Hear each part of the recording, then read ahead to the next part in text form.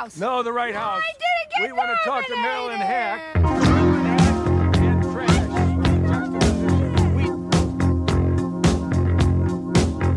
I'm from Canada Water.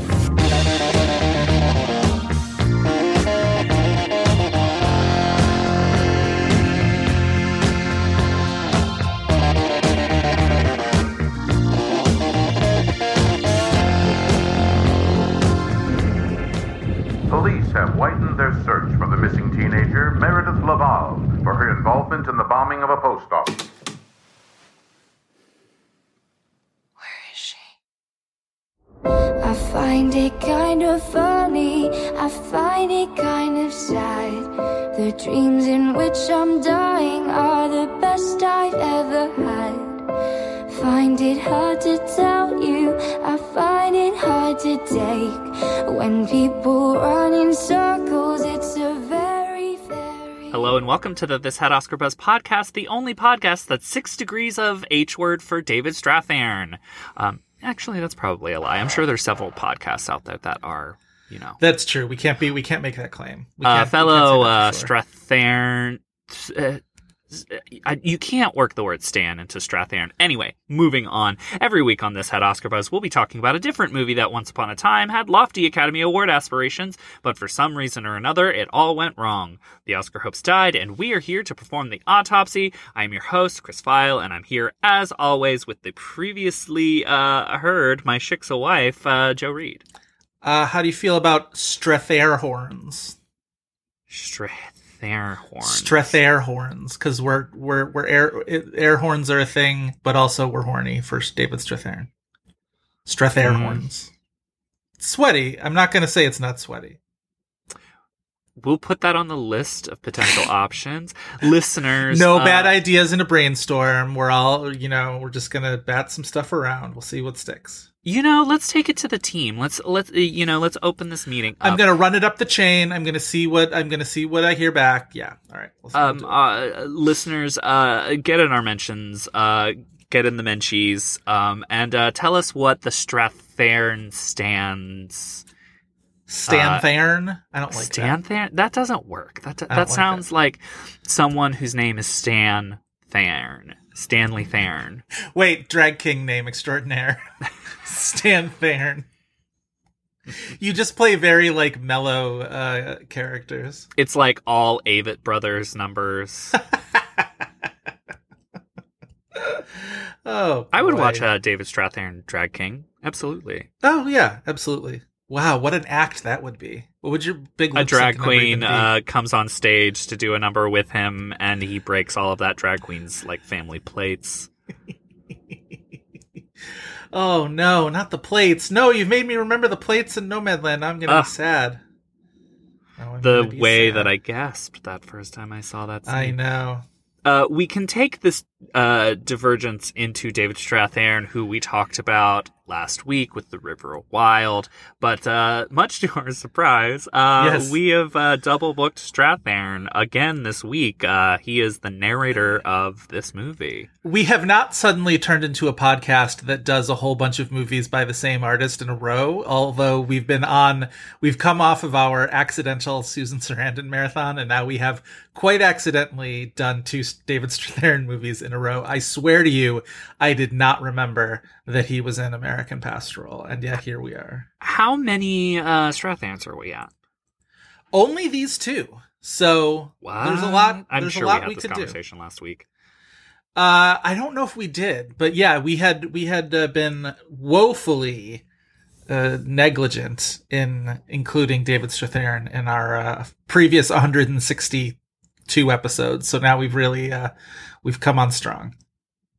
We have. Strathairn also not only narrates the movie, but he is the Philip Roth device of this movie novel, where there's essentially in all of Philip Roth or most of Philip Roth's books, a stand-in for the author himself, often or this character that is Nathan Zuckerman. Yeah. Right. Nathan Zuckerman, who David Strathairn plays in this, is the sort of standard Philip Roth stand-in character who he writes into quite a few of his novels.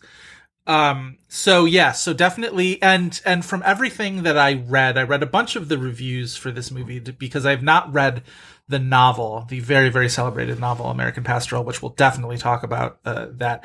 But a lot of the reviews that I had read talked about how in this film sort of deficits of adaptation from this like celebrated novel to this quite uncelebrated film, that particular character and sort of downplaying that character was actually quite a bit of the problem with the movie, because the nature of the sort of framing device in the novel is quite important to how it's perceived and what it's sort of doing, and we'll definitely get into that. It's also a problem, and I would argue even less. It's less of a problem for the movie I'm going to mention than it is for the movie we're talking about today. But we've also done a Philip Roth adaptation when we did The Human Stain. Indeed. And in The Human Stain, that character is played by Gary Sinise.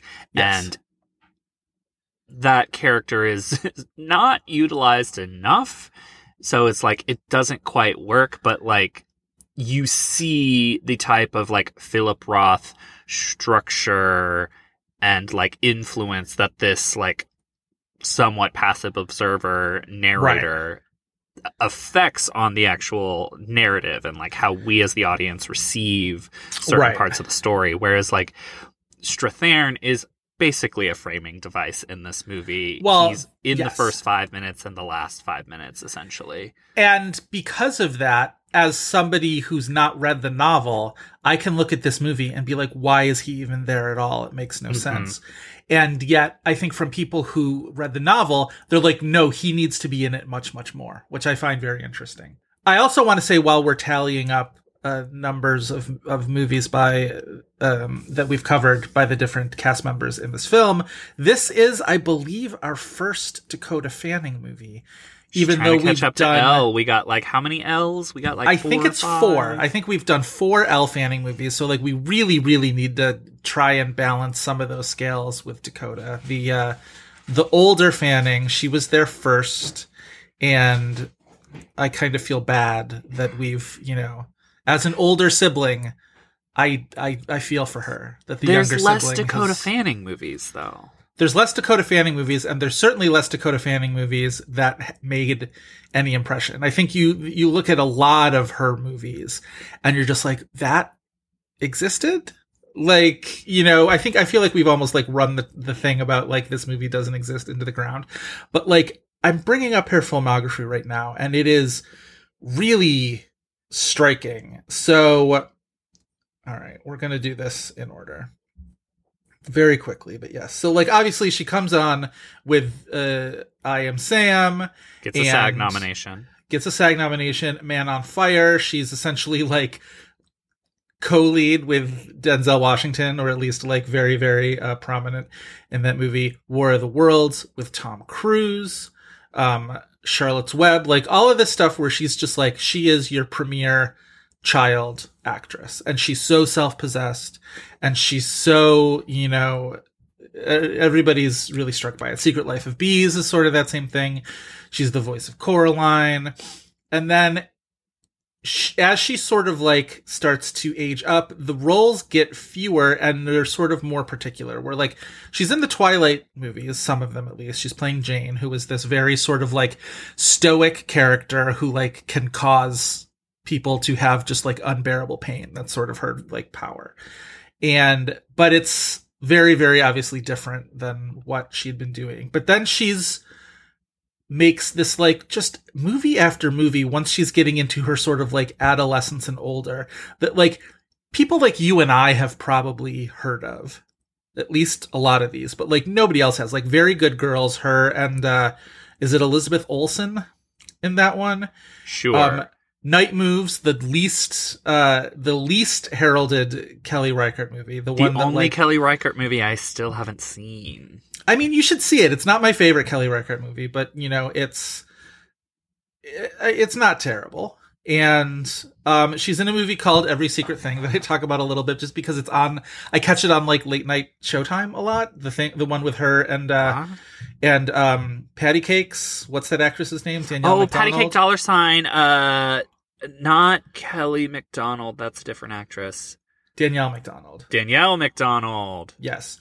And Diane Lane is in it, and it's the one about like the two young girls who killed a younger child when they were little, and they both went to jail for it. And now they're out on the regular. No, it's just on television a lot. And so I will be flipping through the channels, and I'll just sort of like notice it, and I'll stick with it for like 10 minutes just because it's a Dakota Fanning movie, and I like Dakota Fanning. I watched the last half of it one time, and it's one of those sort of just like it's not about them killing this kid. It's about the aftermath of it. They you remember that notorious British real life event where like the two tweens or whatever killed like a 6-year-old, and then they went to jail. The year that and all of the Oscar nominated shorts were about dead children, and that was one of them. Yeah. And also Andrew Garfield was in that movie Boy A that's basically based on that story too. So like this is one of those sort of loosely based on that kind of story, except it's a mystery, and it's one of them's bad and the other one is good, and it's not the one that you think.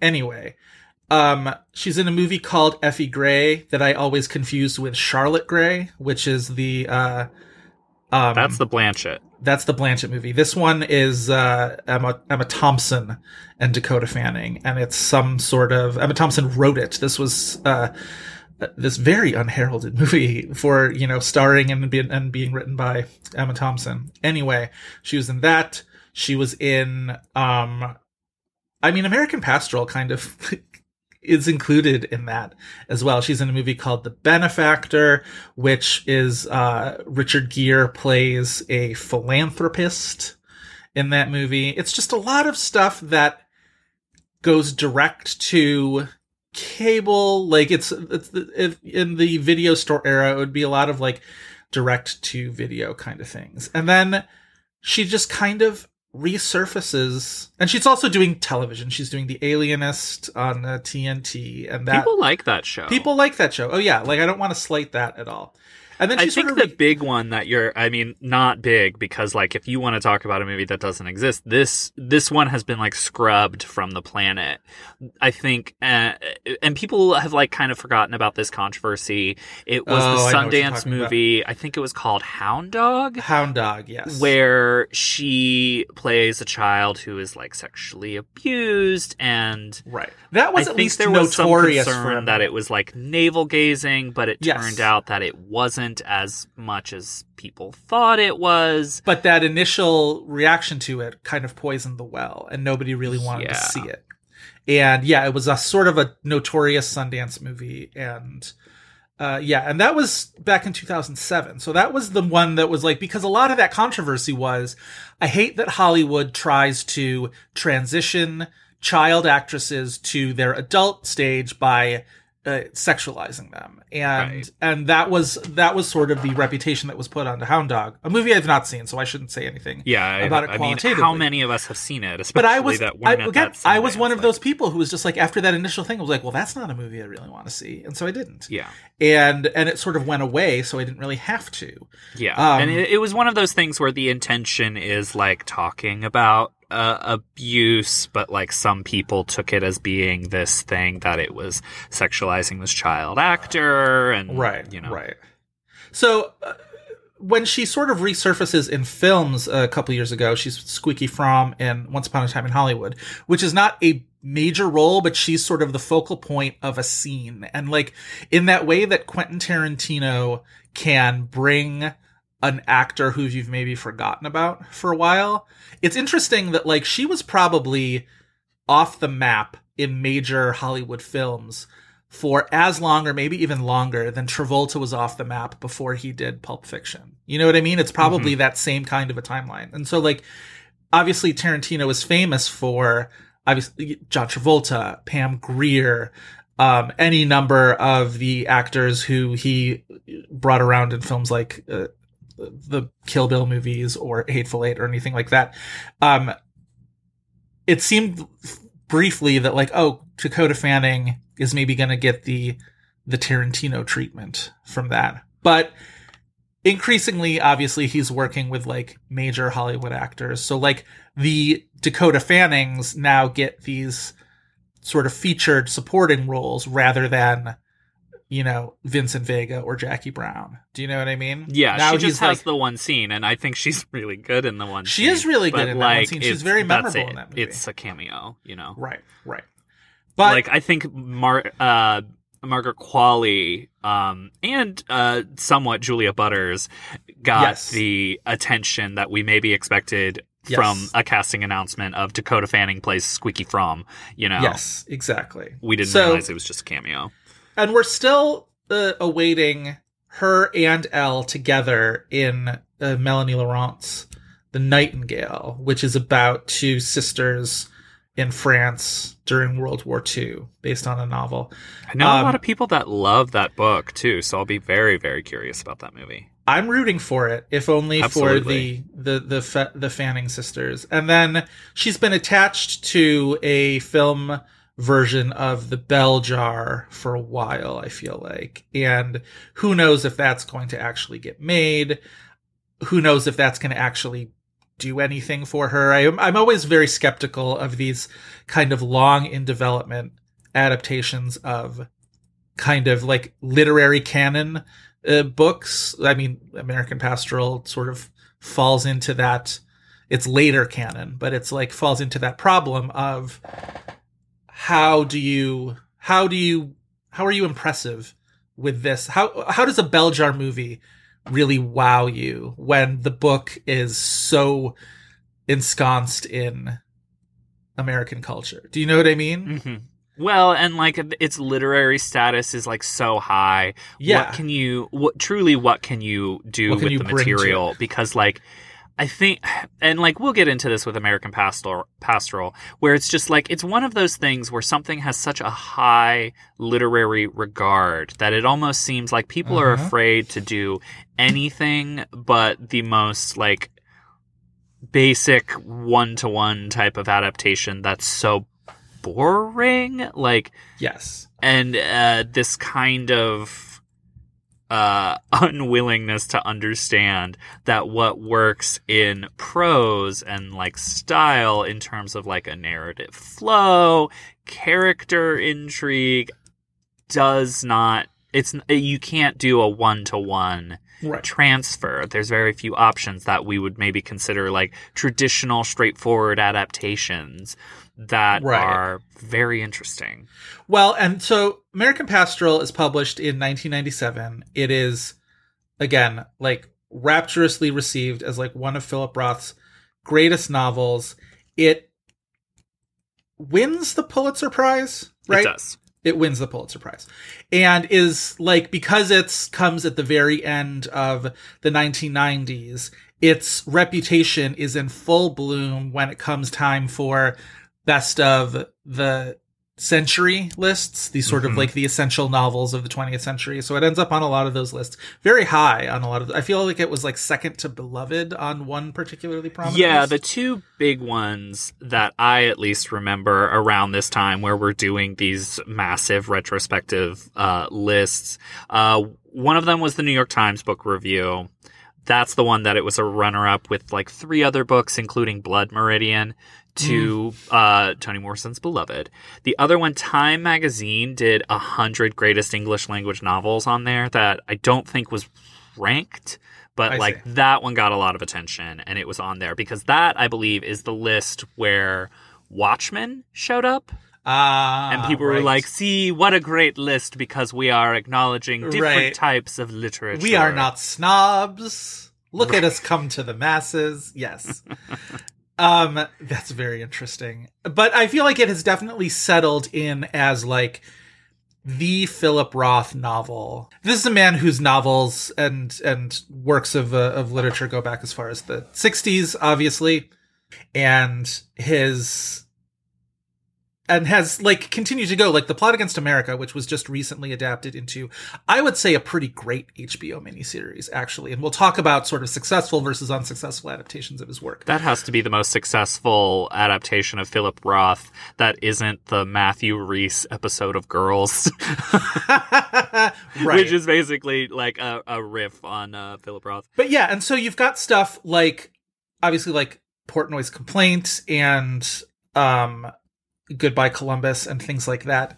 But I feel like when American Pastoral comes along, because it is this kind of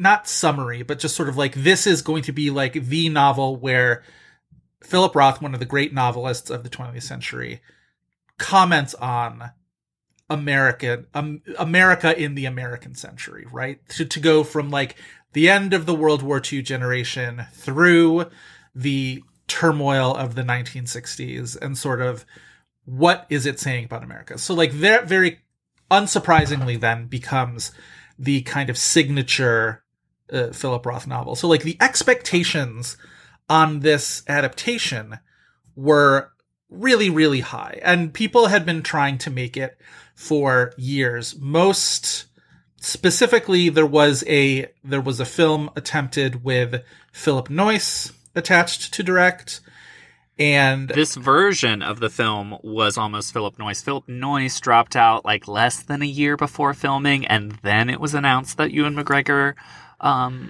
would also be directing too. Right. So it's like this cast was already attached to Philip Noyce. And McGregor had wanted to play this role for a long time, although at one point it was going to be Paul Bettany opposite Jennifer Connelly and Evan Rachel Wood. Evan Rachel Wood in the Dakota Fanning role makes so much sense because she would end up playing a lot of roles like this sort of like version of like, oh God, our daughter, where have we gone wrong kind of a thing.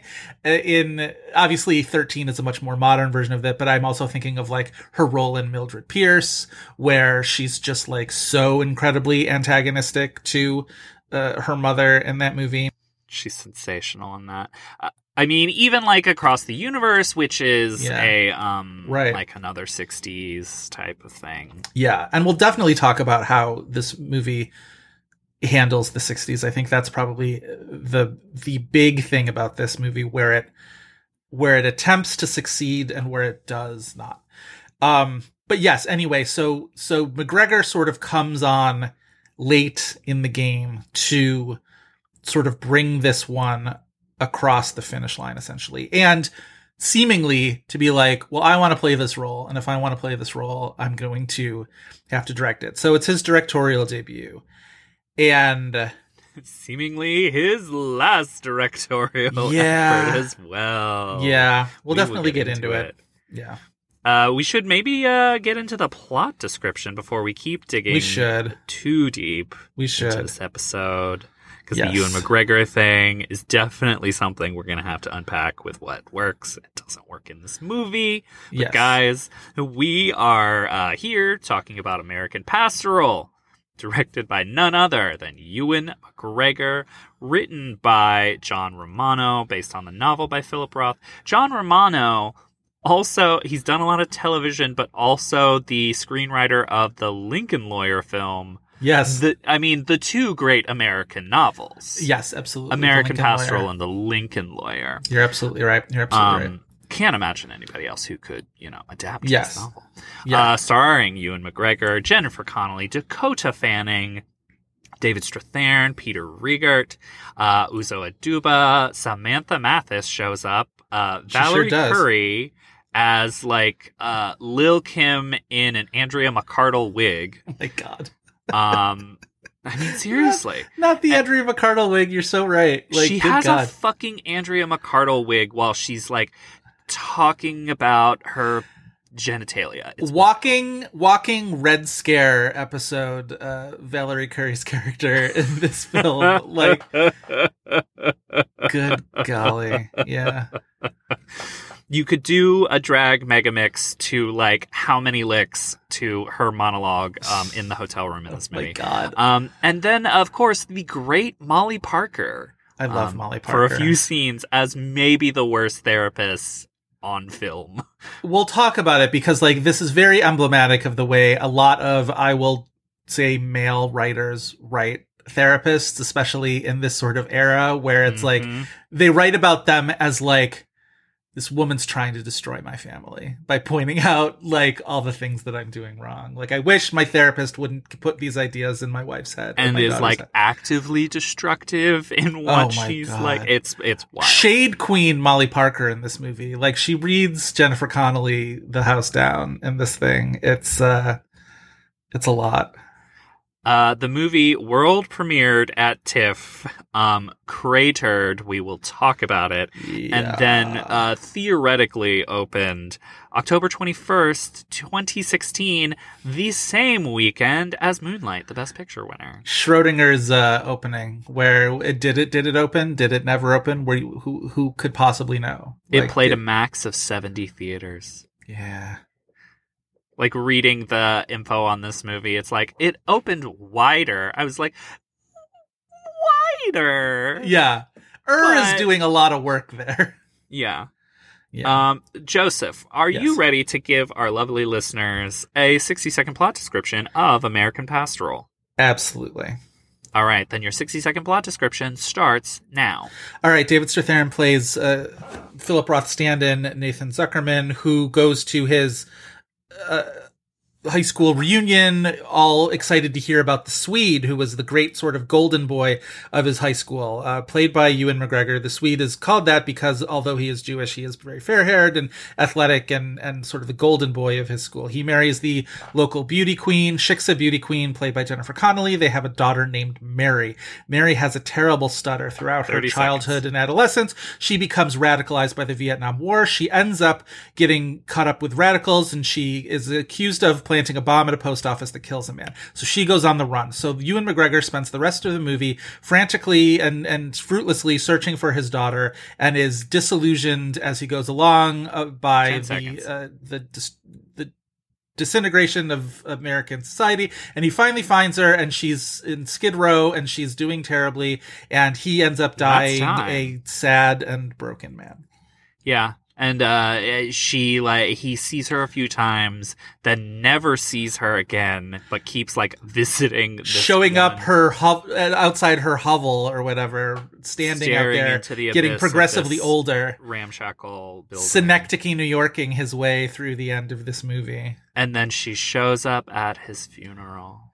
This movie really made me think about how much Charlie Kaufman was sort of leaning into a Philip Roth kind of a thing with Synecdoche, New York, with the stuff with Philip Seymour Hoffman and his daughter in that one, and sort of how he sort of grows old and sad. I don't know. This movie made me think about that a little bit. It makes sense, right? That Charlie Kaufman would have an affinity for these sort of Philip Roth protagonists. I feel like they truck in some of the same subject matter, obviously with Kaufman sort of taking it in his own particular directions. But I feel like if I read more Philip Roth, I would probably see a lot more shades of Charlie Kaufman stuff in there. Just a thought, just an assumption. I could be wrong. Just a word experiment. Follow it down the trail. So the casting of Ewan McGregor is interesting in this movie because obviously the thing about the Swede is that he's Jewish, but he looks like, again, the fair-haired American boy. And I think that's a big part of that character. So casting Ewan McGregor would seem on the surface to be smart because he does look so, I don't know, just like smiling golden boy.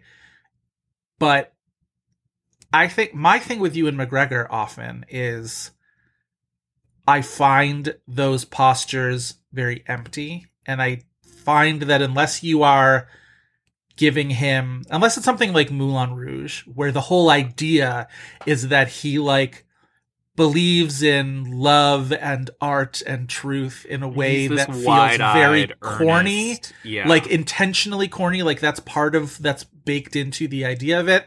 I think that works. I think otherwise, I find his persona so often to feel very fake and phony, and I can't ever really connect to it. He's another one of these actors that has this like really tricky relationship with earnestness because Yes. like it's so integral to some of his best work, like Moulin Rouge, Yes. or Down with Love, and I think when he's doing something that subverts it, where he's playing somebody who is maybe, you know, not the good person, or who is a little on the dangerous side, like a Velvet Goldmine, Right. You know, it prevents that in his performance style. But when he is playing someone who maybe we're supposed to root for, who even if they're a complicated character, you know, the screen persona is less complicated. Like this, he's bad. Yeah. And I think that's kind of the case here. And a lot of it is that sort of error of adaptation. I talked about it at the beginning about how, from reading the reviews, the sense was that in the novel, the Nathan Zuckerman character is not only hearing about the Swede story, because the thing is, he runs into the Swede's younger brother, who in the movie is played by, Rupert Evans. Rupert Evans, who is not so recognizable as a figure that, like, you couldn't have just cast an older actor to play him in the flash forward scenes. Like, I don't understand why we need Rupert Evans with, like, really bad old age makeup. The old age makeup in this movie, we need to free Jennifer Connelly from the evil grips of old age makeup. It's true. Well, we need to free Jennifer Connelly from most of this movie. This movie is very, very bad for her. We'll definitely get into it. But the idea that Nathan Zuckerman runs into Jerry Lvov, the younger brother, at this reunion. He's been out of the country for like decades, so he doesn't really know what's happened to the Swede. And Jerry is like, my brother has just recently died, and I'm going to tell you what happened to him. And so the whole movie then is this sort of Zuckerman being told about what happened to the Swede. But in the novel, it's that Zuckerman is hearing the story from the younger brother, but also sort of extrapolating the story from what he assumes, from what his assumptions are about the Swede, from his sort of visions of this, again, all-American golden boy. And so the novel becomes about the kind of conflict between the American ideal that Zuckerman sort of has in his head for the Swede and the darker reality of it. And it's, again, this is why a lot of people called the novel unadaptable, because so much of it lies in these sort of the cracks in between that and the gulfs in between that, and the way that Roth's prose sort of has ideas that sort of flow through there and speaks to sort of America and the American character through that. And this movie doesn't engage in that at all. In this movie, it is straight up a framing device, and a really limp one at that.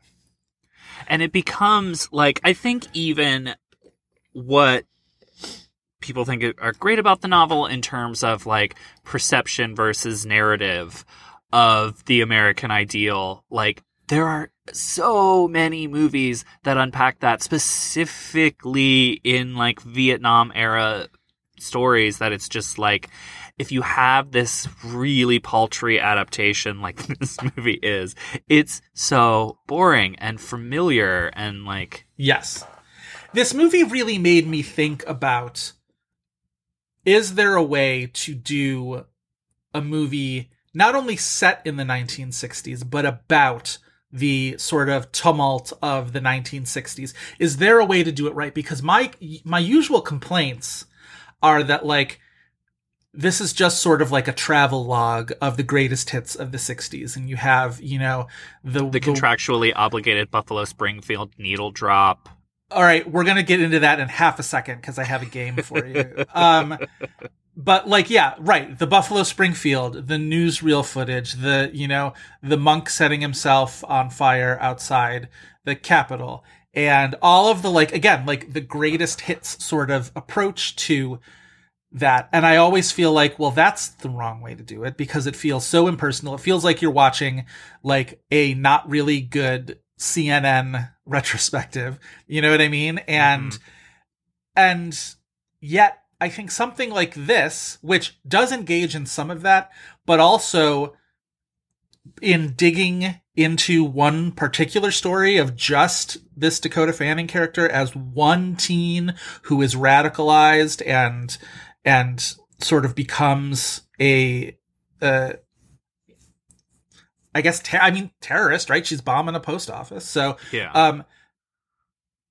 In just drilling down so tightly to that, my feeling watching the movie is like, I need more context. I need more of a feeling of like where the country is at this time, because otherwise it's just her yelling at her father about or like yelling at Lyndon Johnson on the television. And it becomes like really just didactic in that way. And like, you don't get a sense of like the madness. And it's funny that this movie comes out in 2016, just before Trump is elected. And we're now watching it now in 2021 after the Trump administration, but after and sort it of feels like now is the time that we should be. Feels like adapting now. American It feels like now it's more. We would understand how to contextualize. This I guess family it's not saga. like it doesn't make the movie any better, but I feel like it almost speaks to this moment more than it spoke to a moment in early fall of 2016. Mm-hmm. But even still, I'm like, it doesn't do it well, but yes. Right. But again, so like, I was just like, so are you too specific? Are you too drilled down, or are you too wide lens? And I'm just like, is there a good way to do a film that is about the 60s? I mean, I think that this movie's approach is to contextualize it within the family, at least. Right. And all of that just feels like, why am I watching this? Like the like kind of sexual awakening that the daughter goes through, where it's like awkwardness, and she's like, it's like, why do we the have part to see where younger Dakota Fanning makes a pass at her own father? Like, Philip Roth is nasty. Why? Philip Roth, you nasty.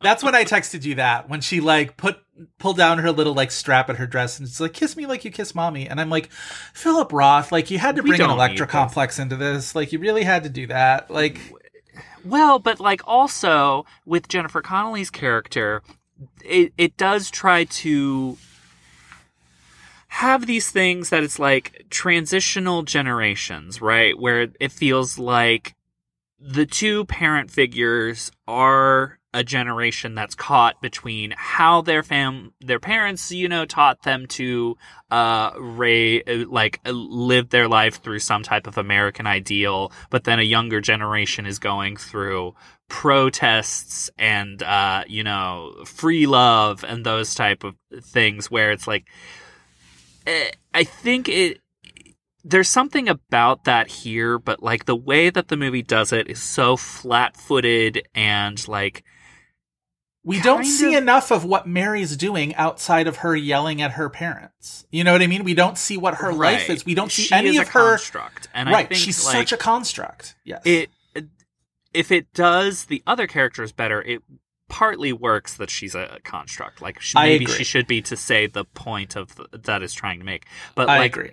The whole thing about how Jennifer Connelly gets plastic surgery, yes. It feels like it's taking us through like a diorama of like superficial concerns. By the way, she gets plastic surgery to her face, and the movie's solution for that is not like doing something with makeup to her face. They literally give her like a sharp bob. Yeah, right. And that's plastic surgery. But the other thing that this haircut. movie does that I really can't stand is it externalizes its psychology to the point of having a psychologist character, the Molly Parker character, sort of like lay out the themes of the thing. Like, it's bad enough when the psychologist is talking to Ewan McGregor and Jennifer Connelly and being like, your daughter, her stutter is a reaction to the fact that she can't live up to the standards of having a beauty queen mother and an all-American father, and she can't handle the American ideal that you two represent. And it's like, oh, so we're just sort of laying out the themes of the novel via this psychologist character. That's bad enough. But then when the Dakota Fanning daughter also starts parroting the stuff, which I guess is supposed to be that she's sort of an indication that she's kind of parroting her own psychologist, because like we find out later that the psychologist was harboring her for a while and that kind of thing. But like, it's mostly just like, stop saying the themes of your novel out loud. Like, stop this right now. Like, let us internalize this. Let us interpret this. Stop just like, cause it feels so false and phony. What rebellious daughter is going to be like, is going to be that hung up on like mom was a beauty queen, yada, yada, yada. Especially when you don't ever see Jennifer Connelly's character, like particularly talking about that aspect of her life very much. You don't see enough of Connelly and McGregor's relationship as it develops as it is. There's one really actually good scene with her and Peter Riegert where they're like haggling over how they're going to raise their theoretical kid, Jewish versus Catholic or whatever. And that's kind of an interesting scene, but you don't see any of the parts where like McGregor and Connelly get together, or I don't know. It's just Peter like Riegert. I just have to say, iconic pickle guy from cinema. Yes, crossing Delancey. We love movies with pickle guys. Wait, so before we get too far away, because I did put a pin in the Buffalo Springfield thing, and it was so surprising to me. I kind of gasped when it happened, because we've gotten to a point where that song is so universally accepted as cliched that I was like, have we gone around the bend of it being such a cliche for so long that nobody would want to use it, that now we can use it again? Absolutely not. It should be illegal at this point. You are not allowed to use that song to convey the 60s. You just stop it. Stop it. So I wanted to play a short little round of alter egos because I love this game. And what I've done is I've done a game of alter egos where all of the films that are answers to this are films that have used Buffalo Springfield's For What It's Worth on their soundtrack. Yes. Oh. Yes. So it's a short one. It's only 9 films. But are you in? Oh, God. I mean, they're all going to take place in the 60s, so I think this may not be as difficult as I'm afraid it is, but let's do it. Let's get into it. All right, so Alter Egos is the game where I will name 3 movie characters. Chris then has to figure out what actors played all those characters, and then what film all of those actors are in together. So it's 3 characters from various movies, and Chris has to figure out who they're played by and what film they're all in together. All right. Starting off, Lumiere, Emma Darwin, and Cherie Curry. Okay. Lumiere, is that Stanley Tucci? It's not Stanley Tucci. Oh, okay. So it's oh my God, it's right on the tip of my tongue. Who is the Lumiere in the animated one? It is oh God, that's embarrassing. What? Give me the other characters. I'll come back to it. All right. Sorry, I clicked away. Emma Darwin and Cherie Curry. Okay. Emma Darwin. Right. It's Sarah Gadon. No. What are you thinking of? Fuck. I was thinking of A Dangerous Method. No, that's not Darwin. Idiot. No, Darwin. Yeah, like, is that... that's right. Stanley Tucci is not Lumiere. It's Ewan McGregor. We're talking about American Pastoral. We're talking about American Pastoral. Because you're also talking about Creation, which is a Jennifer Connelly, Paul Bettany joint where he plays Darwin. Yes. And then Cherie Curry is Dakota Fanning. In The Runaways, yes. All right, next one. Greg Fokker, Sherlock Holmes, and Dewey Finn. Sherlock Holmes is Robert Downey Jr. Greg Fokker is Ben Stiller. This is Tropic Thunder. Who's Dewey Finn? Great question. It's Jack Black in School of Rock. Oh, okay. All right, next one.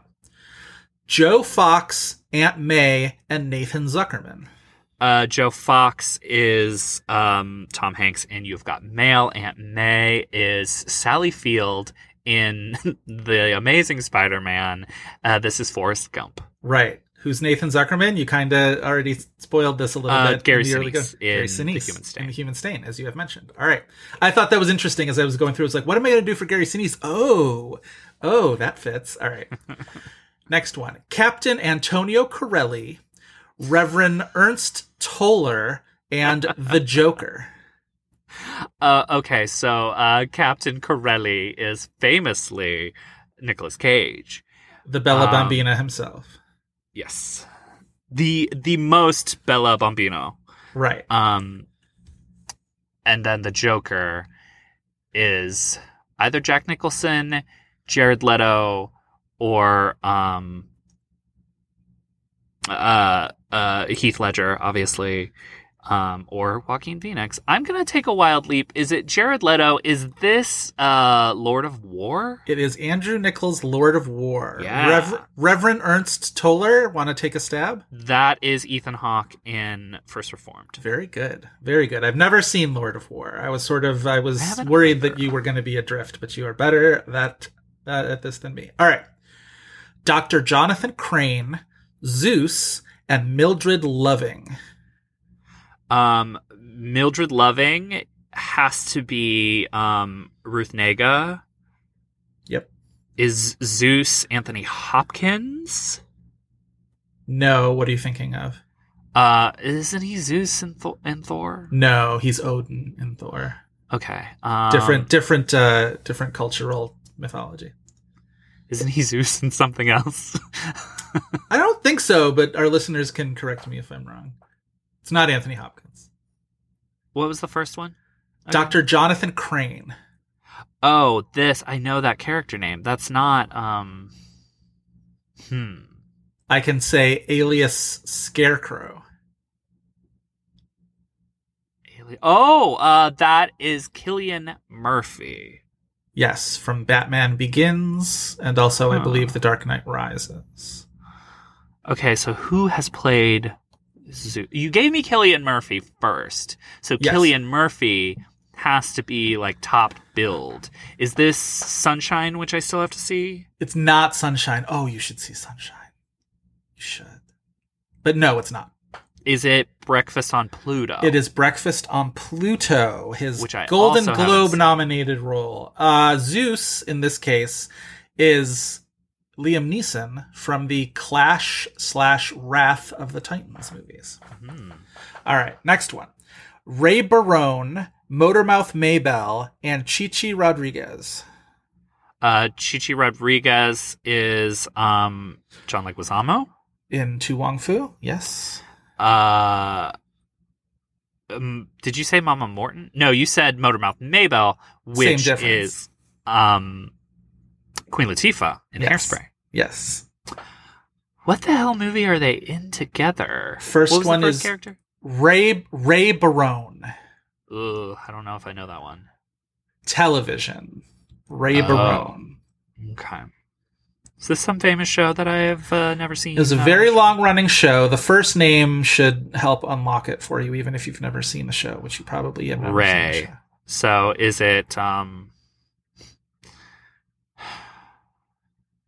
What's a longer form of that name? Raymond? Oh, everybody loves. What's his goddamn name? He is also named Ray. He What is. is he the lead of? That Queen Latifah is in. This isn't like Taxi. No.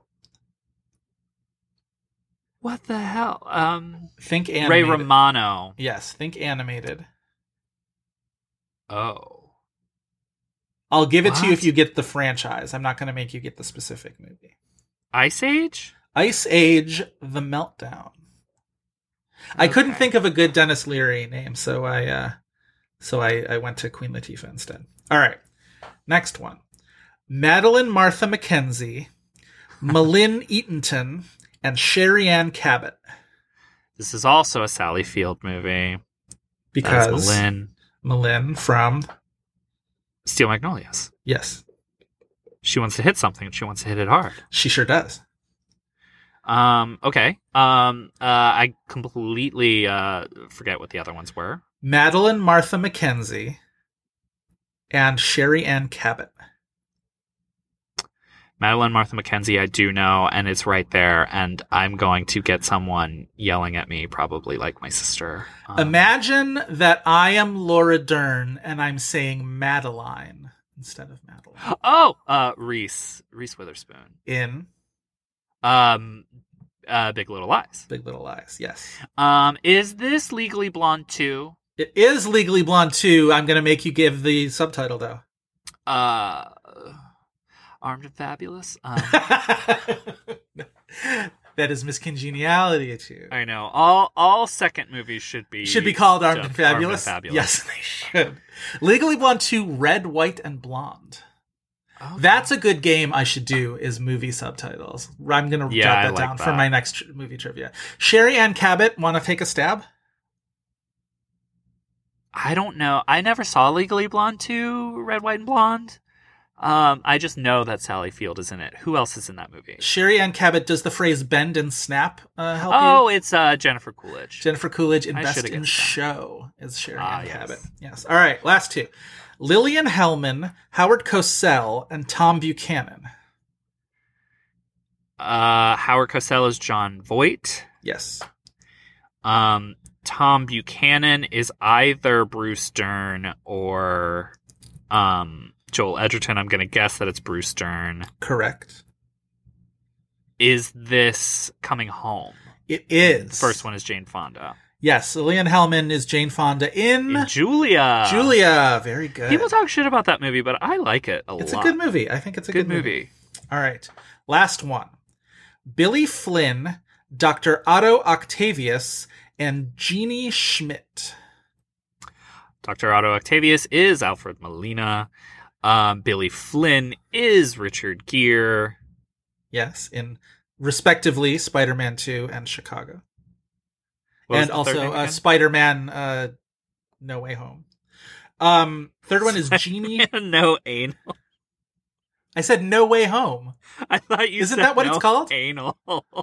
Yes, that is what the new Spider-Man is called.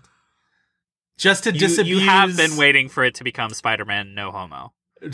Well, that's a sequel to Spider-Man Anal. Is just Spider-Man No Anal, and covers the gamut. Jeannie Schmidt. Oh, I think I know this. Concentrate on the last name there. Schmidt, right. Oh, is this, I can think of Hedwig Schmidt from Hedwig and the Angry Inch. But no. But I don't think the mom is going to be someone you're giving me. No. Would it help if I said an alternate character name for this actress is French Ticket Agent? Okay.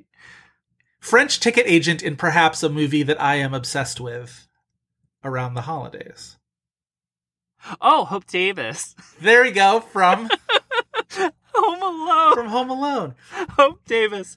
Her French dialect in Home Alone should be taught in every public school educational I'm sorry, there is no way. I'm sorry, we can only offer you a ticket later on in the week. Yeah. Please don't drop her doing that, please. Who is Jeannie Schmidt then if it's Hope Davis? Hope Davis, Jeannie Schmidt.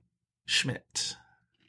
About Schmidt. Yes. All right. Okay. Any idea who those three actors are in? What movie those three actors are in? Gere, Molina, Hope Davis. I've never seen this movie. It did have early Oscar buzz. Is this because of Richard Gere? Is it The Hoax? It's The Hoax. I haven't seen this either. Right. Nobody does. Nobody has. Maybe we should do that movie to talk about Richard Gere. Yeah. There's a lot of Richard Gere movies we could do. That's definitely one of them. But yes. All right. Good job with Alter Egos for What It's Worth edition. All of those movies had Buffalo Springfield in them. Can we just talk about another huge thing that is a problem with this movie? And it is that... Speak on it. All due respect to Ewan McGregor, he is not a filmmaker. No. Part of the problem with this movie, and I realize it's not always interesting to talk about aesthetics, but aesthetics can make, or not to be too, broad about it, but it can make or break a movie. But like, aesthetics are important. Like, yes, he doesn't know where to place a camera. It's very, very visually boring. There's so little like interest in the way that scenes are cut and structured, the way we move from scene to scene. There's like no control over the narrative. There's no like impact of this is what a scene, what is the like story beats, what's the structure? It doesn't exist. Like there's certain scenes in the movie, like especially the one that jumps out to me in the way that he directs actors. The scene where that this felt most true, where they're like, she's making burgers and then they start an argument in the kitchen about Lyndon Johnson. It felt like you were watching a rehearsal and like a first rehearsal. Yeah. And that's what so many of the very dialogue heavy scenes felt like. Just in terms of having a control over characterization, tempo of scenes, like there are so many characters in this movie that you walk out of this movie feeling like, well, I didn't know them at all. Like the Jennifer Connelly character is so adrift in this movie, and it's because there's no attempt made by the camera to bring you into her space. Mm-hmm. It's like much a failure on both fronts in that you can't, like, he doesn't know how to frame, and he also doesn't know how to bring out, character development, Right. He doesn't know. And then so when she has a scene where she's like stripped naked, but with her pageant sash in the glove factory, sort of gone crazy. And it's like, sounds like my Friday night. By the time you get to that, it has no impact beyond just you feeling like vaguely embarrassed for the actors. Like I spent so much of this movie being like vaguely embarrassed for the actors, but it's because there's no attempt to humanize her at all, And I don't think that can't be the intention of the story, because there's to what end? Not to, Maya Rudolph as Dionne Warwick of it, but like, to what end would you keep that character at such an arm's length? It makes no sense. There's a real lack of understanding on a scene-to-scene basis of what information we in the audience are supposed to take out of that scene, what we are supposed to, interpret from a character. Yeah. Truly on a scene-to-scene basis. I don't think Ewan McGregor has any real understanding of what even, like, the emotion of a scene is. The only scene, truly, that I think worked in this movie for, like, I got out of it what I am supposed to because of what is on the page, is that, like, final father-daughter conversation scene.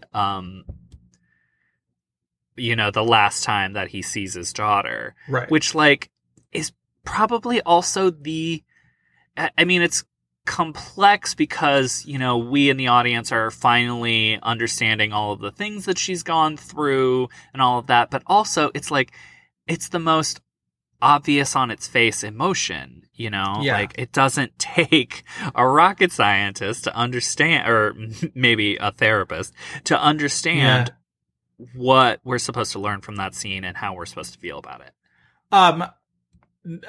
A thing that's not Ewan McGregor or Philip Roth's fault, but a thing that I wanted to ask you, in those scenes where we reconnect with Dakota Fanning and she's wearing the mask over her face, did it set you on edge as much as it did me that it wasn't covering her nose? Because now we live in COVID times and I'm just like, just cover your nose with your mask. I didn't think of it. Did you not? It's all I could think of, Chris. It's all I could think of. I can't imagine. At this point, like, nothing was pulling me into the movie. Except I will say, I do think in the back third of this movie, I think Dakota Fanning is pretty decent. I think if it was a better movie, once they stopped shackling her with the stutter, she would have been great. Yeah, I think the requirement to do the stutter and to stutter as harshly as she does in this movie, it weighs her down. I feel Again, like. it felt like watching a first rehearsal. Yes. It's none of the actor's fault. I mean, like, Ewan McGregor is an actor in the movie, so it is his fault. Like, I don't think anybody's as bad as an actor in this movie as Ewan McGregor is, but, like... Right. The thing that drove me crazy in the back half when we reconnect with Dakota Fanning's character is she's sort of been broken by the counterculture, right? And she's now become this woman who sort of wanders around like a ghost in her life. And she wears a mask because she's adopted this sort of extreme, she says, Indian philosophy where she treads lightly on the ground so as to not harm any living thing there. She wears a mask so that she does not harm the molecules in the air with her breath. And she just doesn't bathe because she doesn't want to harm the molecules of water. And it's like, it's this very, to me, kind of sneering portrait of like 60s hippie,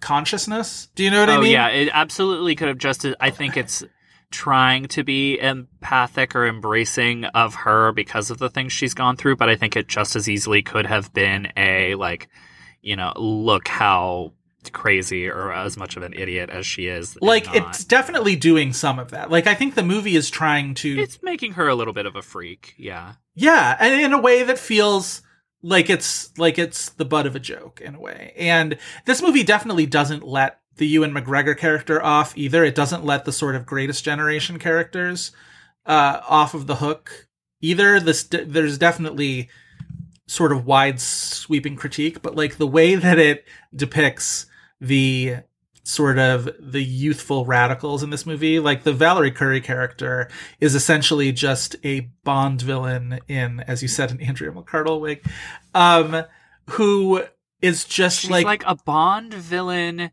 from late night Cinemax, spouting Red Scare topics. Like it's a whole, I swear to God, it's every bad thought you ever had about somebody who is like, you know, was anti-war in the 60s or whatever. And you have this younger generation who essentially exists just to like say mean shit to their parents. You know what I mean? Yeah, like those scenes. This was one of the things that I was like, this is maybe a little bit more relevant 5 years after it was made because it felt very okay boomer. Yes, it felt very okay boomer. And I mean, ironically, being said by characters who are of the boomer generation. You know what I mean? Right. Well, I mean, and maybe that's a more interesting story to tell now. Is to it tell was a that story type of annoying okay boomer thing that it's just like it's the perspective that just like hates and thinks that like, you know, the younger generation are the demons and are just like these like rhetoric spouting monsters and they're not actual people. Exactly. Like, but maybe it's a more interesting story to tell now, this idea of the boomers when they were that age, essentially okay boomering their parents who were from the generation before them. You know what I mean? Like, that's at least something I think you could dig into. That would be a more interesting, like, perspective or dialogue to have. Instead, it just turns these people into these gross characters. It's in so the way unpleasant. That, like, this dialogue mimics, you know? Yeah. I would rather watch 110 minutes of Samantha Mathis just eviscerating Ewan McGregor and Jennifer Connelly, as she does for one whole scene. She's really good. She is... Our second Samantha Mathis. Oh, wait, what was our other one? Wait, is Samantha Mathis not in How to Make an American Quilt? No, she is. You're right. Right? Yeah. Yeah. Yes. Yes, our second Samantha Mathis. I love Samantha Mathis. I mean, I don't know. I'm sure she has terrible politics or something. I don't know. I don't know. Anybody who like, I don't know. I don't trust anybody who's gotten old. And then Uzo Aduba in the most fucking thankless character in this thankless house movie. Oh. Uzo Aduba as a dignified black woman. Like, it's so thin of a characterization. And I love her, and she imbues as much as she can into this woman who, you know, gets one scene where she sort of dresses down a soldier. But that's it. That's it. Not a great movie. It's not a I great want to talk movie. about the TIFF reception of this movie. Yes, let's. Because, like, we've talked about movies that, like, go to festivals, don't do well, or they bomb, and then they, like, have a conceivable, like, noticed release. Yes. When we say this movie cratered at TIFF, like, it ceased to exist. The vast majority of people who saw this movie saw it at that festival. And, like, it's kind of the poster child to me of, like, movies that are, like, prominently placed at a festival. I looked it up. This movie debuted at the primo slot on the first Friday night. So it, like, couldn't have been more visible. Yeah. And immediately is scrubbed off the face of the earth. I also looked it up. The TIFF cut is about 20 minutes longer. Yeah. So in the month before the movie was released, they went and cut some stuff out. I'm curious what that would be. I know I was trying to pay attention to, like, where it felt like things were weirdly stitched together. Yeah. Molly Parker's final scene has this weird fade to black that does not seem like it belongs there. Yeah. Yes. So I wouldn't be surprised if this is the type of movie where they Right. just cut stuff out of the end to Right. like, wrap it up. Right. Did you see it at that festival? No. I think you mentioned, like, it didn't have one of those inauspicious, like, late in the festival premieres or whatever. It did premiere on the first Friday night, but that first Friday night's pretty crowded. So you know what's funny is I can probably bring up what I saw. So the Friday night movies screen It's for press. conceivable that because it's a crowded night, you saw something else, and then by that night, you heard to run away screaming. Right. So the Friday premieres screen the morning of, right? They don't screen the morning after, or do they? I don't remember. I can't remember either. Well, that Friday was Arrival, Nocturnal Animals, A Monster Calls. That's what I watched that morning. And then Saturday morning, the day after, I saw the Anne Hathaway movie Colossal, but that was also the day that I was running down to the hotel by the water to interview Sandra Oh and Anne Heche. So that Saturday I was sort of all over. But I just remember that even by that time, nobody was really super excited for American Pastoral. And I feel like the buzz was already not great. And I don't know where that was coming from, but there was not a whole ton of, I think I definitely know people who saw it that night, but the fact that it wasn't good wasn't some like big surprise. Yeah. For whatever reason. So yes, I did not. And then the movie goes on to make $500,000 in never more than 70 theaters. Yeah. Yeah. So one of the lowest grossing movies we've ever done. It's so fascinating to me that this opens limited in the same weekend that the eventual Best Picture winner does. And this is a Lionsgate movie, and they had Hacksaw Ridge and La La Land. So they definitely had the second place movie too. So it's like, this is a good year for Lionsgate. Yeah. Well, right? Yeah. Even though this is an entirely forgotten movie, it is like right there in the crosshairs of, what the ultimate like Best Picture narrative would become.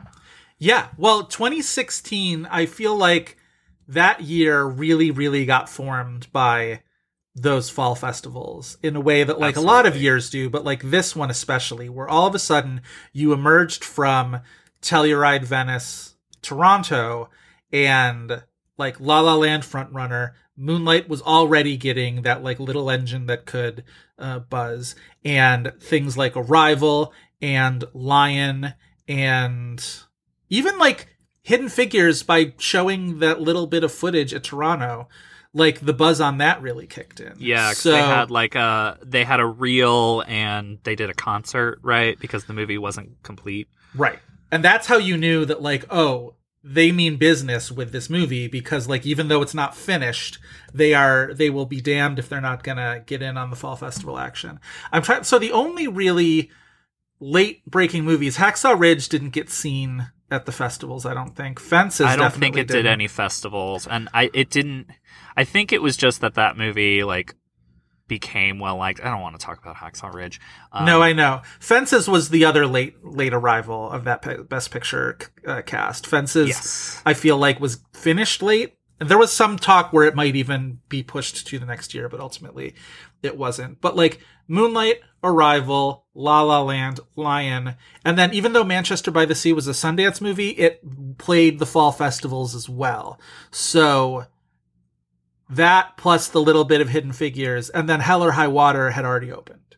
So that's your Best Picture lineup. 2016 is a great Best Picture lineup. Like, with the exception of Hacksaw Ridge, which I don't like, everything else is good. That's a really good Best Picture lineup. I'm not high on Lion. Oh, I think But like, I Lion's good. understand why other people are. I liked it a lot. I've only seen it the one time, but I liked it a lot. And I think I think the great stuff there, Moonlight, Arrival, is great. And I think I love Manchester by the Sea. I really, really do like La La Land for as much as I have my criticisms of it. I really I know you don't like Hell or High Water, but I really do. And I really like Fences. I think it's I think it's a very good Best Picture lineup. Yeah, it's a pretty good lineup. If only American Pastoral could have cracked it. Absolutely not. Did it get anything? I'm looking at its little awards Nothing tab. real. No, it's just like this played a festival. Yeah. Ewan McGregor got a Best International Actor award for Trainspotting 2, Beauty and the Beast, and American Pastoral. That is I don't know what kind of Santa Barbara Film Festival bullshit Germany was doing that year, but like, yipes. What 3 witches cauldron ingredients of 3 movies could Oh you my God. possibly come up Yeah, that with is a curse. like a more like vicious hex. That is a curse of some extraction. Yeah. We talked about Molly Parker a little bit. Can we talk about the fact that like she should have gotten 2 Oscar nominations in the last 3 or 4 years, and obviously they were never going to happen, but she's Madeline and Pieces of a Woman. I hate Pieces of a Woman. I do too, but think she's the the best good part of in that movie. Yes. That's my thing. I don't like that movie at all. And I don't not like Vanessa Kirby, but I think the best performance is Molly Parker. Yeah, I think Vanessa Kirby is fine. I don't think she's, anywhere near an Oscar nomination to me, but like Yeah. Molly Parker in the little bit she has to do in that movie is the best. She rules. It's wild. It's not wild to me that Ellen Burstyn was the one who got buzz, because like that's a very showy character and it's Ellen fucking Burstyn. So like I get it, but like Molly Parker is the supporting performance there for sure. Like Molly Parker is in Jockey this season, and what is Jockey? Jockey's the Clifton Collins Jr. movie from Sundance. From Sundance, I did not see that. Yeah, Sony Classics is pushing it. Is it good? I think it's fine. I think he's fine. I liked Molly Parker in it. I'm skeptical that it will go very far. There is another Peter Pan movie coming out that she is in. Oh my God. Oh wait, David Lowery is directing it, so now I have to be open to it because it's going to be good. Me mad. I do not want to see another Peter Pan. But you know it's going to be good. David Lowery, so I have to. It's going to be good. He's going to kill that. It's going to be so good. But yes, I agree with you. I am not looking forward to seeing. She's playing Mrs. Darling in that opposite Alan Tudyk as Mr. Darling. Wait, okay, this cast: Jude Law as Captain Hook, Jim Gaffigan as Smee, Molly Parker, Alan Tudyk, Yara Shahidi from Blackish as Tinkerbell. I'm gonna like this movie. God damn it. David Lowery. He's so good. Why are you so good? You know what? If doing another Disney movie, if he also does his own thing like he did with Pete's Dragon, I'll be fine. But like if it keeps him making whatever the hell he wants to make, fine. Yes. I am with you. I am definitely with you. We maybe have to do Old Man and the Gun soon. We really, really should. We've talked about David Lowery a bunch lately. Alas. Okay. She's also in a movie with Halle Berry called The Mothership, that is a sci-fi adventure drama. Is this the one with the moon smashing into Earth? I don't know. But that's cool. That's like the Roland Emmerich with Holly Berry coming soon. It looks No, so stupid. It's so not excited. Roland Emmerich. It's Matt Sharman, who I don't know what Matt Sharman. I love that like we have these episodes and all of a sudden I'm just like tumbling down an IMDb rabbit hole. This is his directorial debut. Anyway, Halle Berry, Molly Parker. I'm already kind of in. It's going to be great. Yeah, it is going to be We're great. into that. All right. What else? What else about American Pastoral can we even say? Like we talked about Peter Riegert. He's the fun one. Oh, let's talk about Indignation a little bit because like in this same year that like American Pastoral completely bombs out, the whole thing is the novel was unfilmable. Why do people try with Philip Roth? He's just like, you can't get it off of the page. And yet James Schamus that same year was just like, gonna have a really good Philip Roth adaptation. Indignation is really solid. It's really Those solid. scenes with Tracy Letts are incredible. Yes. Tracy Letts rules in that movie. I really like Logan Lerman. You mentioned Sarah Gadon in relation to something else, but that's Sarah Gadon in that movie, right? Yes. I always get her confused. There's another blonde actress I always get her confused with, which sounds sexist, and I'm sorry, but it's true. Sarah Gadon plays that character Yes. a lot. A lot. Yes. A lot. It's kind of what keeps me at a little bit of an arm's length with Sarah Gadon, where I'm just like, oh, again, you're going to play that character.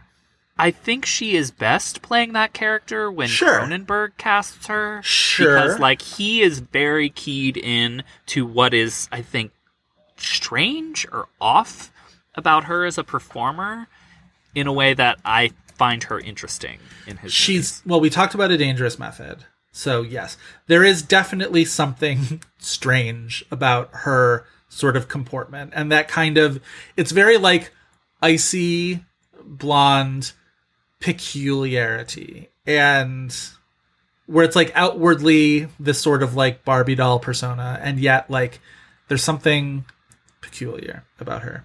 So, yes, Indignation doesn't get awards attention at all. It's a Sundance movie. I think it's released maybe in the summer that year, but like I don't remember it being released during the actual awards season. Well, and that was part of why, probably. Well, and also, like, that's not, I mean, this, a story of like a middle class, Jewish man sort of like trying to make his way in academia and sort of like, encountering things about America. You know what I mean? Like this movie does all of that better. It's very good.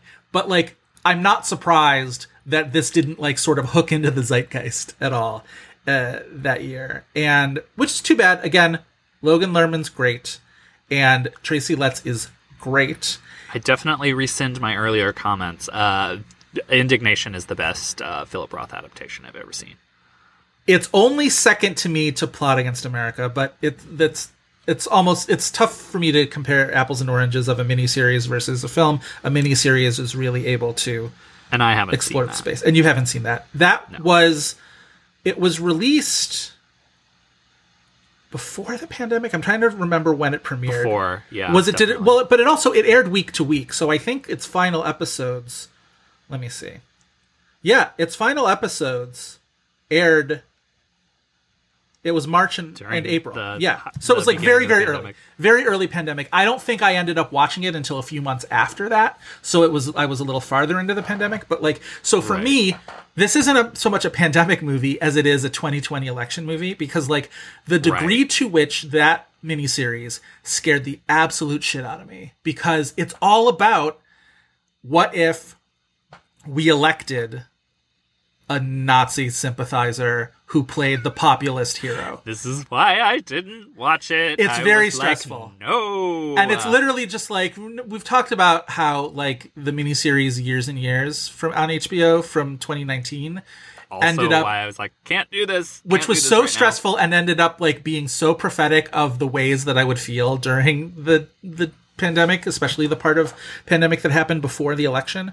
But like so much of the Plot Against America is literally just like, if we just do the very American thing of electing an American hero as a president, this is how it could go so terribly wrong, to the point where we are like descending into fascist authoritarian regime. And it's just like, but it's so well done, and it's so incredibly perceptive, and it's so, I mean, the performances are great. Zoe Kazan rules in that. Like, it's the best thing I've ever seen her do. And so that to me is the epitome of, and it's David Simon. I mean, come on. That's the epitome of Philip Roth on screen, but like Indignation is up there. Indignation is really, really good. It's certainly better than The Humbling, which I did see at my very first TIFF, one of the very first TIFF movies that I saw, because I was sort of seduced by Al Pacino and Greta Gerwig. Like, I think the Greta Gerwig of it more than anything. And I sort of talked myself into the, like, well, Barry Levinson made good movies at some point in his career. And it's offensively bad. Also, what's his name? Charles Grodin is in it. And that was during a very sort of like, that was the late career last gasp resurgence for Charles Grodin, where he was really good in the Noah Baumbach movie that I didn't like, While We're Young. But yeah, I think the Greta Gerwig of it all really like brought me to The Humbling. And it's like, Pacino's an aging actor, and she's the young woman who he ends up in a relationship with, but she ends up being a nightmare because she's a young woman. And it's like, oh, I hate it. I hate it so much. It was so bad. And it was literally like, so the second thing. There is a Philip Roth adaptation that hates women more than American Pastoral does. Oh yeah. Yes, Ooh. It does. I think American Pastoral, its hatred expresses itself in negligence more so than anything else. And The Humbling is, because it's more modern, it's just like, these women today, they're so, I don't know. It made me so mad. Yeah. Humbling bad. Indignation good. Bad. Yeah. Do you want to move on to the IMDb game? Why don't we? Why don't you explain what the IMDb game is? Yeah. Every week we end our episodes with the IMDb game, where we challenge each other with an actor or actress and try and guess the top 4 titles that IMDb says they are most known for. If any of those titles are television, voice-only performances, or non-acting credits, we mention that up front. After 2 wrong guesses, we get the remaining titles' release years as a clue, and if that's not enough, it just becomes a free-for-all of hints. IMDb game right there. All How right. do you feel about this, Joe? How are you feeling today? Are you feeling you want to guess first? Are you feeling you would like to make me guess first? I'll guess first. That sounds fun. All right, cool. Then for you, I have one of the potential original cast members in one of the many iterations of this movie that almost happened. Not Miss Dakota Fanning, but Ms. Evan Rachel Wood. There is one television. Evan Rachel Wood, one television is probably True Blood? Incorrect. All right. Oh, Westworld. I'm dumb. Yes. Justice for Mildred Pierce, but it is Westworld. All right. All right. So 1 strike, and I have Westworld. So 3 other movies. Is one of them 13? 13. All right. 2 other films. All right. Evan Rachel Wood. Evan Rachel Wood, who I would often for a while get confused. Not get confused, but like she and Jenna Malone were getting a lot of the same roles for a while. And Kristen Stewart kind of too. I don't think this is it, but I kind of want to get the years because this is going to give me some trouble. So I'm going to say The Upside of Anger. Incorrect. Your years are 2007 and 2009. All right. She is one of the 3 daughters in The Upside of Anger, along with Kerry Russell and Alicia Witt. Wait, are there 4 daughters? Yes, because Erica Christensen. It's 4 daughters. Yeah. Yes. Okay. Another movie we eventually have to do. 2007, 2009. All right, 2007, 2009, Evan Rachel Wood. So it's a few years after 13. 2007, 2009. Neither one of those are running with scissors.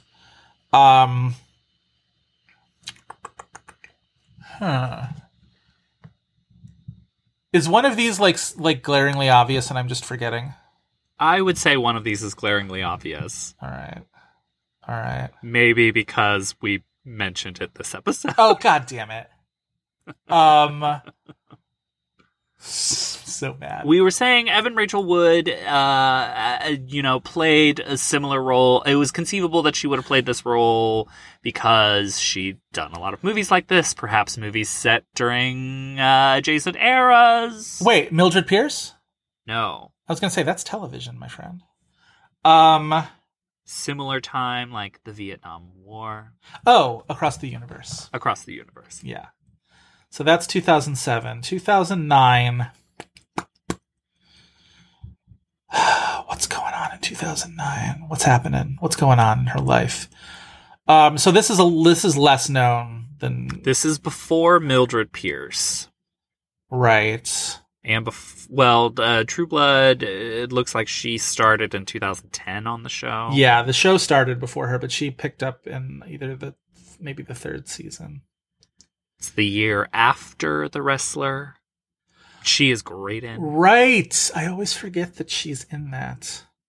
Is this a drama? No. Is it a comedy? Theoretically, yes, but I remember people being like, this one sucks. Okay. Like a broad comedy or sort of a thinky comedy? I mean, I guess you would say thinky because of whose comedy it is. Right. This movie makes Evan Rachel Wood one of those actors that gets yelled at for why did you work with this person? Oh, Woody Allen. This is the one with Larry David? Yes. And Patricia Clarkson. I will give that to you. The title is Whatever Works. Yeah. Yes. Yeah. Whatever Basically, works. People liked Patricia Clarkson in this and hated the movie. Right. But again, both Patricia Clarkson and Evan Rachel Wood, that was that Woody Allen script that like had been sitting on a shelf for like a decade, and you could really tell because it really is like, even for Woody Allen, I'm like, these are some retrograde thoughts about women. Anyway, God, that's a bummer that's one of her known for. I know. Justice for almost anything else in her filmography. I'm somebody who doesn't like Across the Universe, and I don't really know if that movie does much for her, except she does have an incredible voice. It does make sense that that's one of her known for, though. Yeah, like it does. That movie has a huge fan base, but yeah. And she's the lead in it, and all this sort of stuff. All right, for you, Chris, we just a second ago talked about The Plot Against America and its fantastic cast, one of whom in that cast ends up marrying Winona Ryder's character, and he is played by Mr. John Turturro. I knew you were going to give me Turturro. As soon as you said Plot Against America. Okay. Yeah. The thing is, how much Coen Brothers is going to be on there? I am going to guess Lebowski. No, not Lebowski. Okay. One strike.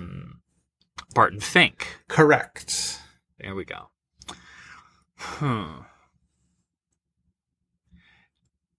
Do the Right Thing? Incorrect. Fuck. So that's your second strike. Your missing films are 1990, 2000, and 2013. So they're pretty spread Again, out. I'm still on this track of how many Coens are going to be there. 1990 is the year before Barton Fink. Is that Miller's Crossing? Miller's Crossing. Very good. Okay. What were the other years? 2000 and 2013. Okay, 2000, 2013. 2000 is Oh Brother, Where Art Thou? Is it Oh Brother, Where Art Thou? It is Oh Brother, Where Art Thou? Three damn Coens. Three damn What? Coens. And no... You know what? I'm going to spoil this. No Spike Lee's. Damn. Yeah. Fuck. Yeah. 2013 though, isn't that Intolerable Cruelty? No, Intolerable Cruelty is like 04? No. Yeah, it's earlier than that. But, okay, so what I just want it to his 4 to be 4 Coens. Yeah. At this point. What movie did they do in 2013? That's no.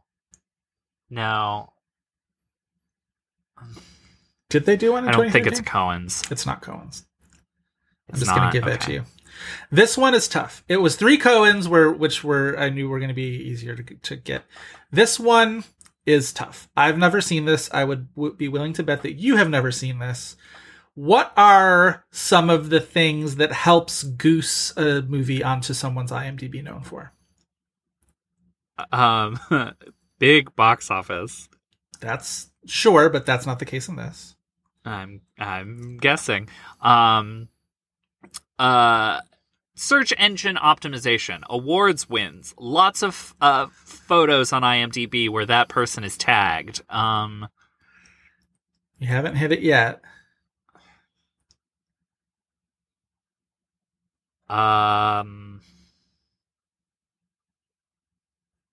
Like, how involved would you be in a movie to really have it show up, have a lesser known movie show up on your IMDb?